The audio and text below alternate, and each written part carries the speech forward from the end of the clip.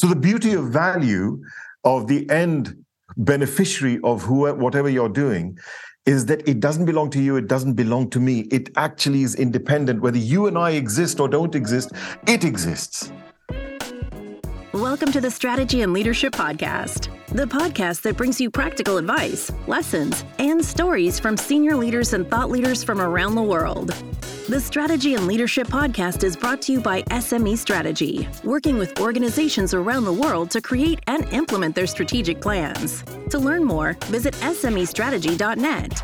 And now, your host, Anthony Taylor.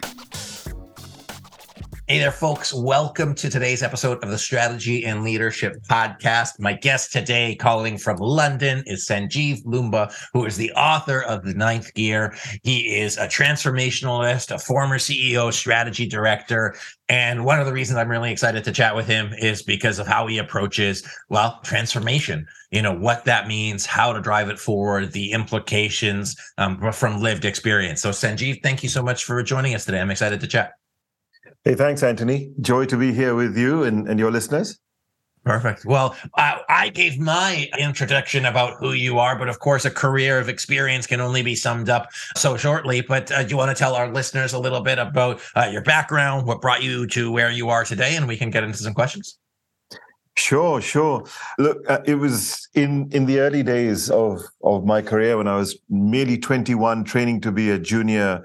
I was a junior accountant. I qualified as an accountant. I did an MBA. But while I was going through that whole accountancy financial training, I used to end up spending a lot of time speaking to the clients about, hey, there's a new market over here, and there's a great product over here to do, and there's an incredible potential in your people, or you could do a merger and so on. And that taste gave me, or that taste for transformation and being able to find, I have something that I have a disease, which I call potentialitis. And I just go around and I can't help seeing potential. Sounds a little trite, sounds a little cliched, but it really is like that. It's just a kind of thing. And my managers used to get very angry with me to say, hey, Sanjeev, here's the red pen, here's the blue pen, tick and bash. So then the day I qualified, I quit accountancy. I did an MBA.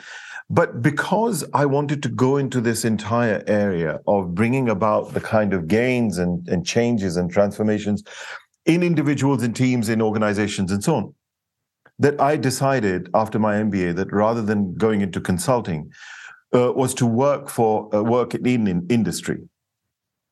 Because it's a very straightforward thing. I don't have any right to say any of this stuff to anyone unless I've had the opportunity of doing it myself and done it. And that to me is very precious. And when I qualified from Cranfield and did my MBA, on graduation day, you had the big consulting firm sitting there, and they sit with their catalog, and they call you and say, "Oh, Mr. Loomba, would you like to come and sit down?" You were thinking, why don't you think about us? And it wasn't. It really was industry that I wanted to cut my teeth. So then I went into industry. I was finance director, marketing director, strategy director, and then CEO of different corporations, different countries, different industries. And that career, that corporate career, was designed to be able to do what I do now. And during that time, what I realized, Anthony, was actually the world has got this the wrong way around. We're seeing everything, we're seeing business from the wrong angle. And that's why I say now that I think that I would love to be able to replace the word entrepreneurship with valuepreneurship, because an entrepreneur says, how much product can I make? How much service can I do? Who can I sell it to? How much money can I make? Which is good, which is fair enough. The valuepreneur does exactly the same business, but comes from a completely different angle. And the starting point for the valuepreneur is who's out there. And what are the changes in the world? How are they impacting and setting the new priorities on whom I'm serving? And then and only then sets about building responses to be able to service that value. So that has been my gig and my thing in the last 27 years when I quit corporate life as CEO in Paris of an IT company, which I had the good opportunity of being able to double in size in 2 years to 5,000 man and all that kind of stuff. But the last 27 years has been dedicated to helping people and organization to evolve really in their thinking and in their capacity and reaching kind of destinations that they wouldn't dare set for themselves. That's the scene, and just been absolutely loving it. Cool. I love that. What's so fascinating about that and just hearing it is, you've really had two careers, and I'm sure you might say, hey, well, I've had more than my share of two careers within that. But looking at the one in industry, leading, a CEO of a 5,000 person company globally, it's no small feat. And then taking the time to be, the author, speaker, and shifting how people think about doing business. So there's what was struck me is that in the past, call it 20 years, and you might be able to tell by my complexion that I have had a few turns around the sun, but not too many, is the evolution of work and being able to do a business. It's only been in the past 20 years that the internet's been around, the kind of great equalizer of anybody in their room can start a business with a scale of a global company technologically. And then still now, as you look in 2023, I see the evolution of both entrepreneurship, entrepreneurs within organizations. But if I look at valuepreneurship, and not to use the term incorrectly, but saying, how can we evolve what we do for a greater benefit? How do we help those? How do we drive the organization forward? The last thing that I'll say before I open it back up is I saw this innovation that they created in Belgrade of this liquid tree that they've created to put in cities to be able to sequester carbon equivalent to 2 10-year-old trees. And I thought that was fascinating that somebody created that because they said, hey, I've got people outside. I've got people that need what I want. And I'm not just trying to make a buck by selling a widget. I'm trying to do something there. So my question to you is, having been on all these stages, having educating all of these people, what is your current view on the state of entrepreneurship globally? What are people trying to take on? What are they struggling with? And how are you helping them through that? Cool. Wow, what a question. Because, and as you were saying, that now, and to put a cliche on it, that the world is really actually your oyster, because through technology and so on, you have that absolutely incredible opportunity to be able to do whatever you want to do. But to answer your question, here's the thing. The world is still stuck in what I call the me sphere. And that's where, and here's the interesting thing. We need to move into the you sphere. And the example you gave of the 2 trees is just absolutely perfect. That what is this whole notion of what makes you more successful? Why is this whole value and chasing of value that much more rewarding, not only financially, but also personally? And I'll come back to 1 or 2 examples and give that to you right now. But to take your point that how do I see the state of business at the moment? And by the way, this is business, this is organizations, this is individuals, this is teams, this is units. Everywhere we're talking about is political organizations.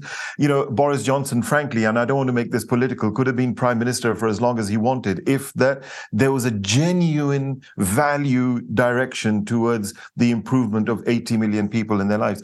So the issue right now is people are stuck in the me sphere. And then they need to see it. The moment you see it from not what you're doing, but what you are bringing, not your work, but what you are impacting through that work, that you'll find all the success. Because taking your point with technology being so open today, how do you even differentiate? Anyone can find, if someone wants to find a supplier, if I want to go out and find a plumber right now, I can easily come up with 200 within about 20 minutes, and they're all at the core, at the essence, saying exactly the same thing.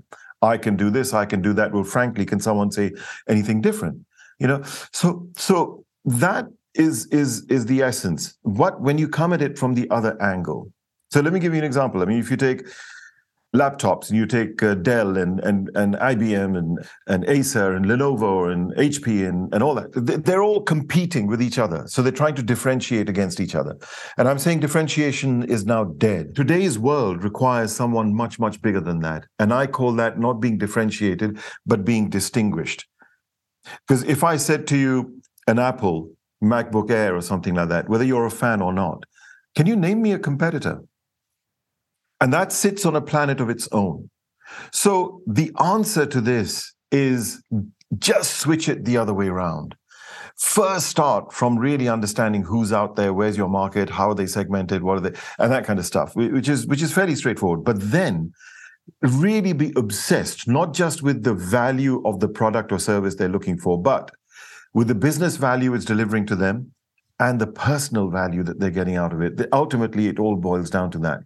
There's hundreds of stories. If the time permits, I can share with you. But well, maybe I'll. So I think I get that. So I was on a conversation with somebody. They were a nonprofit trying to do their strategic plan. They did it through an RFP, and they said, what's the difference between a for-profit organization strategic plan and a nonprofit strategic plan? And I said, effectively, no difference, but the difference is how important you make your stakeholders. And so what I hear about what you're saying is your stakeholder effectively is the person that you're targeting. But the difference is in the language and the perspective. Are you writing about me or are you writing about you? As a marketer and salesperson, my brain goes to the kind of scarcity mindset of saying, if I hyper target a key group or a niche of people, that I'm going to miss out on all of these people. But if you look at the inverse and saying, if you hyper target these people, the yous in this case, those yous are going to gravitate so closely with what you're offering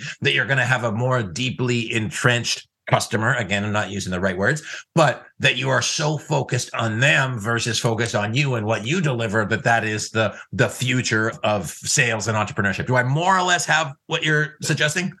More okay. than less. I mean, it is exactly that. Let me give you an example. I was working on a company in Asia. I won't name them, but they're a pretty big supplier of car seats and full car seat systems. Right. So they invited me to come and work with them and with the executive management team and develop their strategy or reposition their strategy and so on. So first thing in the morning, I have these 12 brilliant gentlemen, all of them as it happened. And I said, folks, what's your business? What are you in? And they started scratching their heads and they were thinking, hey, Sanjeev, yesterday we took you all around the plant and spent a whole day with you, taking you around the business and telling you, and you're asking us what business we're in? And I said, it's a simple question. What business are you in? All right. So someone put their hand up and said, well, we're in the business of making car seats and selling car seat systems. And we've got new technologies in this way and that way, etc. I said, oh, really? And I yawned. And then I said, well, who for? But I then said to them, has anyone bought a car recently, a new car? And someone said, yeah, I did. I said, well, blow by blow, detail by detail, can you describe to me the whole process when you went in to buy the car? He said, yeah, I went to the showroom. I said, then what happened? He said, I saw all the cars standing there. And I said, then what? He said, I went up to the one that I thought was going to be the right one for me. And I said, then? He said, then I opened the door. And I said, then? He said, then I put my hand on the seat. I said, yeah, how did that feel? He said, yeah, that felt pretty good. And then he said, then I sat in the seat and it had that new car leather smell. And how did it feel? Oh, it was pretty comfortable. I said, now we're getting somewhere. So tell me, why did you buy the car? And that's the big question, of course, And he said, well, I bought it because as a family, I have 2 young kids and we go traveling to great historical sites. That's our thing to do at the weekend. I said, okay. And what are the conveniences, inconveniences? He said, well, the kids in the back, my daughter and my son are always fighting with each other because one wants to see this movie and one wants to see that movie. And I said, what else? He said, well, my wife complains. I'm cutting this short because her back is hurting. And I said, what about you? He said, yeah, she wants the air conditioning down and I want it cooler, etc. I said, okay, have you thought about this? That in the back seats, in the rear seats, you have on the TV screens, in the headrest, a speaker in the seat that just comes down. So your son and your daughter can be watching completely different things. And have you thought about a massager for in the passenger seat? And you've thought about chilled seats. I mean, now, it's interesting in my car, all of these things are there, but this is going back about 5 or 6 years. So here's the thing. You are no longer a maker of car seats or a seller of car seats. You are a bringer of amazing weekends, sharing the historical beauty with your children and discovery. And that's actually what the customer buys. The customer doesn't buy a car. I'm not saying anything new, by the way. I'm saying absolutely nothing new. You'll be surprised, Anthony, that as we were doing this, they were making notes. And I say, you've got to be kidding me, guys. Am I saying something so wicked, But what I'm saying is perfectly understood. There's nothing new about this. What is completely new about it is that in my experience working with, and I'm saying this with incredible humbleness, modesty, and gratitude, please understand that, with thousands and thousands of people and coaching them, developing them in hundreds and hundreds of companies and organizations and developing their strategies or leadership or whatever.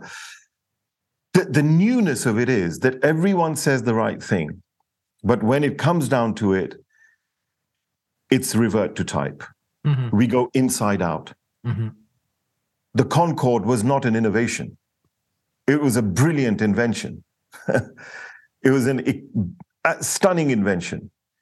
If it was an innovation, we would have seen Mark II and Mark III flying around today.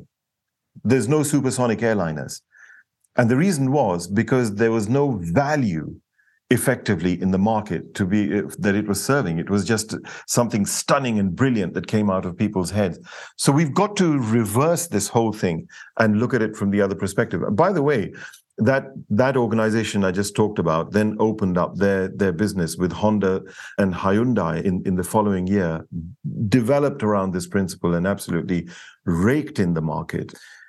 But there's processes. You've got, none of this, even in the book, there's nothing that I say which then behind it isn't supported by exact step-by-step techniques, which I've experienced through running corporations. It's a mindset. It's a thinking. Hey, Anthony here. One of the things I don't talk too much about on the podcast is what we do at SME Strategy.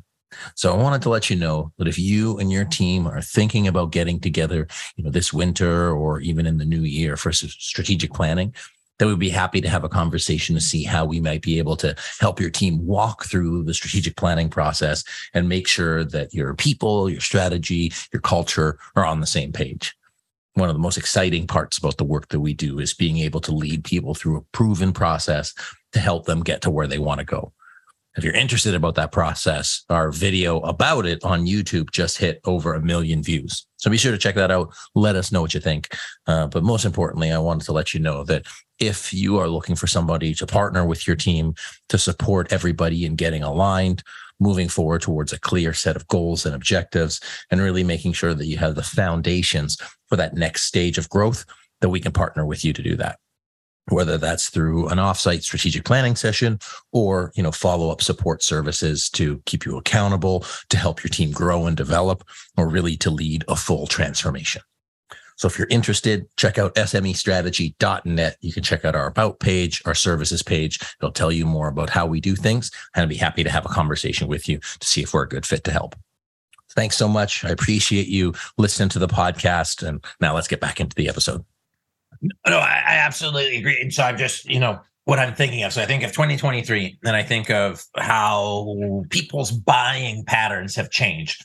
So again, if we look at back, there was the power was all in the seller. Now the power is all in the buyer. I think even in the past 2-3 years, there's been drastic changes to how consumers buy, how they want information. I don't know what drove it, but let's just say that there is. So you have all of these businesses updating their, call them sales funnels, sales and marketing funnels, so that sales and marketing is more integrated. That's kind of how I see it, because I'm a big sales and marketing guy. But that's only half of the equation. As in, if you're not talking, like you said, there's systems and processes behind it. If you're not integrating your product, your delivery, your customer, your research teams into that whole thing, then you're selling fluff that doesn't get delivered. If you are integrating it into the product teams, but you're not talking about it into your sales and marketing, then you're building something that nobody knows about, and there's a disconnect. And so it's the importance of, I call it personalization, but delivering the key features and benefits, and that's a reductionist way of thinking about it, for your ultimate customer, so that you can have that defensibility in your marketplace, how you can have a long-term sustainable competitive advantage. But even at the basic level, people aren't going to buy stuff that they don't need. And I think the reckoning of startups who have built products that don't deliver any value, but they brought an idea that they think is good, but the customer doesn't want, they're surviving because of investment.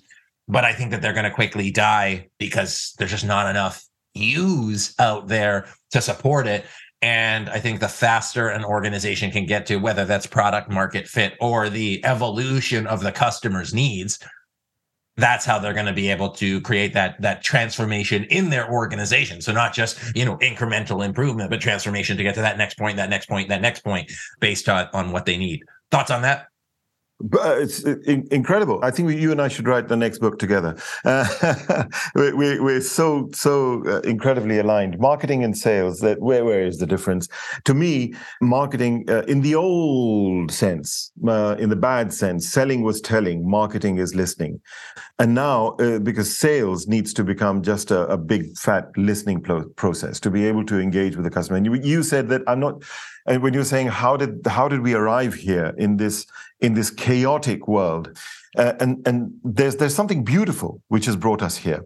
On the one hand, you've got people who are supercharged and very, very clever and coming up with technology, with products, with services, with all sorts of stuff. The creativity flow has been ridiculously supercharged, turbocharged, helped by technology, but also helped by the openness of the thinking in the environment as a whole. So on the one hand, you've got these people coming up with incredible solutions. On the other hand, you've got a world in absolute chaos, and which is throwing up amazing opportunities.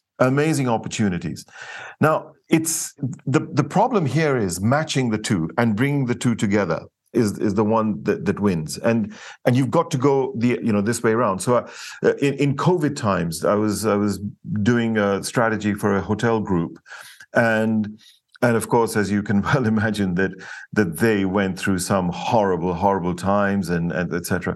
But just one small example that they have 5-star hotels and they've got very well-known chefs and kitchens and things. And then they launched into a whole business of doing online parties. So, if 50 of us were attending a birthday party or whatever, they would then deliver beautiful cakes and packages and all that kind of stuff to exactly the same ones to all 50. And then, you know the story.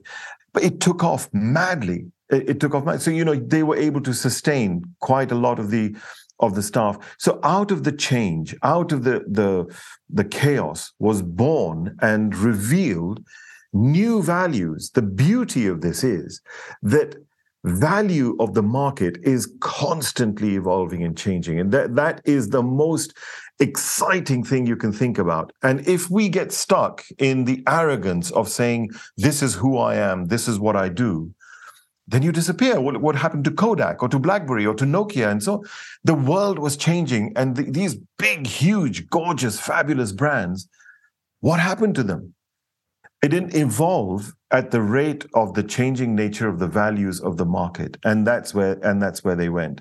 So I think we're in a very, very exciting world right now, if we see it the right way around. And I think that's so well. If you ever, remember if you ever saw the Marvel movie, the Avengers movie, and I've got this pen in my hand, and the visualization is not perfectly balanced like Thanos's thing.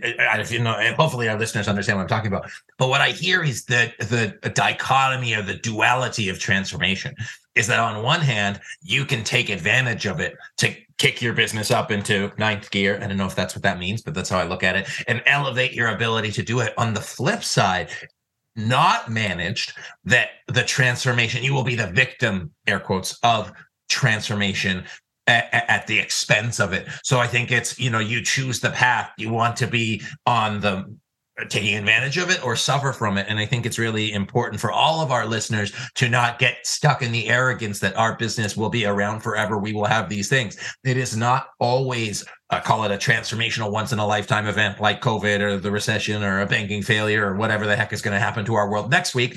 But often it could be, a death from 1,000 cuts, that slowly your market goes away. Slowly the opportunities disappear. Slowly the customer doesn't, it happens slowly and then it happened fast.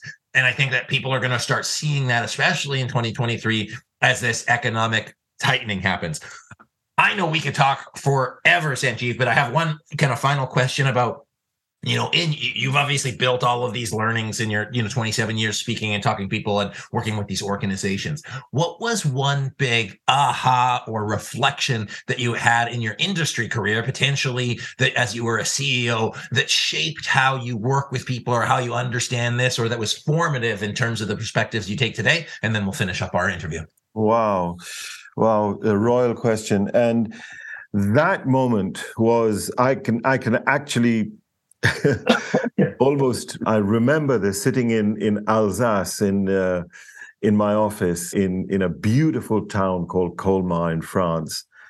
And after a project that we were working on and a couple of very, very difficult meetings which was across collaborative teams that were meeting, I came back to my office and I sat down and I realized that actually the biggest scourge on this planet is disunity. There's disunity. Of course, at country levels, whether you take Brexit or you take this or that, or what's happening in Russia or India or wherever. There is disunity. Then when you come to organizations and you do a merger and there's disunity, take a team or across teams in an organization, the finance team, the marketing team, the plant or the operations are all at, in their own zones. And then it comes down to individuals within a team. And that was a moment that I thought, we've got it wrong. And everyone was pushing their agenda. And it comes back to the same principle that I'm talking about what I can do, and I'm missing what we can bring. And I remember that time, it was a huge project. We were going into a joint venture with a major company and setting up. I won't go into the depths of that, but that I then sat down and got the whole organization to think in terms of, first we went back to say, guys, stop. Who are our customers? What's their priorities? What's changing in their world? What new priorities is it throwing up? And we actually calculated that. I set up a process, which now I use all the time in bringing about the strategic shift, actually calculated the values and so on. And now the discussions were not happening on what process should we do, which plant should we make, how much, how should we market this, and the things that you're talking about. These are all flowing sequentially after we've got the value sorted out. The moment that we went into the value of the customer's discussions, here's the interesting thing, Anthony, no one could disagree with anyone. Because you can't. The problem with disagreement is that it's me, I'm saying my way and my thing, and I've got my agenda. You're saying me, my way, my agenda, and my priorities. And there will be conflicts and disunity. But the moment that we are saying who is it that we are jointly serving and what are those values, there is zero argument. Yes, there was some discussion and some people were saying, well, no, I don't think that the value of the customer is that. I think it's this. And the other person saying, well, I think it's this. Well, then it's easy. Go ask the customer. Mm-hmm. So the beauty of value of the end beneficiary of whatever you're doing is that it doesn't belong to you. It doesn't belong to me. It actually is independent. Whether you and I exist or don't exist, it exists. And I saw a shift the moment we did that in collaboration, because no one was threatened anymore. This is the other thing. Every individual works for themselves. There's nothing wrong with that. This is the human condition. But when you find that common perspective, that purpose, then you collaborate in a way which is not threatening to you. And suddenly we were working and it was like an orchestra. There was communication. Someone was saying, hey, guys, on that project, here's my expertise. Here's I'll contribute. Someone else is saying, okay, my contribution is this. The HR guys were saying, I will recruit in this way. And that is value. It's collaboration. It's cooperation. It's ownership. It's performance and perfect alignment of the organization. And if I may, in here, in all 5 sections, the sections go like that. That first, I talk about the culture and the whole ideology and understanding of culture, but the models of value. Then in section 2, we talk about the strategy and step by step, linearly. Like you said, where does the process come? Where does marketing come? It's sequential. Then in the third section, we talk about the mind. Because it doesn't matter how much strategy and all that you've planned and how much you've looked at the market, if you are in fear and worries and concerns, it ain't going to happen. Then section 4 is about the magnetism of you as a leader and a bringer of value to your total people environment. Then the 5th section is about unity and what I call trust capital, building relationships. So look at the sequence, and it's complete. Yeah. I couldn't have said it better myself, nor would I want to try. So I'm glad that there's a lot of people. I mean, we talk about alignment all the time. So like you said, we should co-write the next book together. So we'll talk about that. But Sanjeev, I can't emphasize how important it is what you were sharing about that. Once you get yourself out of the way, especially in teams, and you think about the end customer, then it's not about being right. It's about delivering the most value. And I think that both for a sustainable and a successful future, our listeners will be best served by doing that and aligning their teams around what's really important. So, Sanjeev, thank you so much for the time today. Where can people pick up your book? Where can they connect with you and learn more about your work? Yeah, sure. So it's called The Ninth Gear, and I'll enjoy sharing that at some point. It's on Amazon. It's in Barnes & Noble or wherever people get their books. So yeah, and connect with me. It's valuepreneurship.com or Sanjeev Loomba on LinkedIn. So join in. Let's have fun together. Awesome. Sanjeev, thank you so much for being on the podcast today. It was a super fun chat, and we definitely see eye to eye on a lot of things, but also learned a lot on different perspectives. So thanks for the time today. Thank you very much, Anthony. I thoroughly enjoyed it.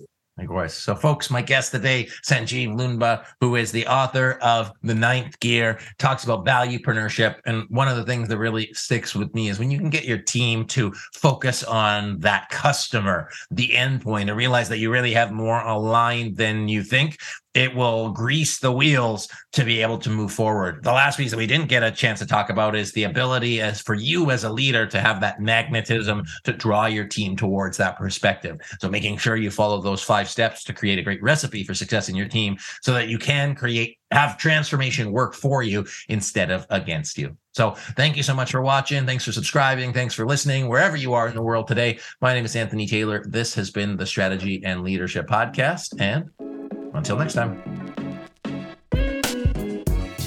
Thanks for listening to today's episode of the Strategy and Leadership Podcast. If you haven't yet, be sure to subscribe so you don't miss a single episode.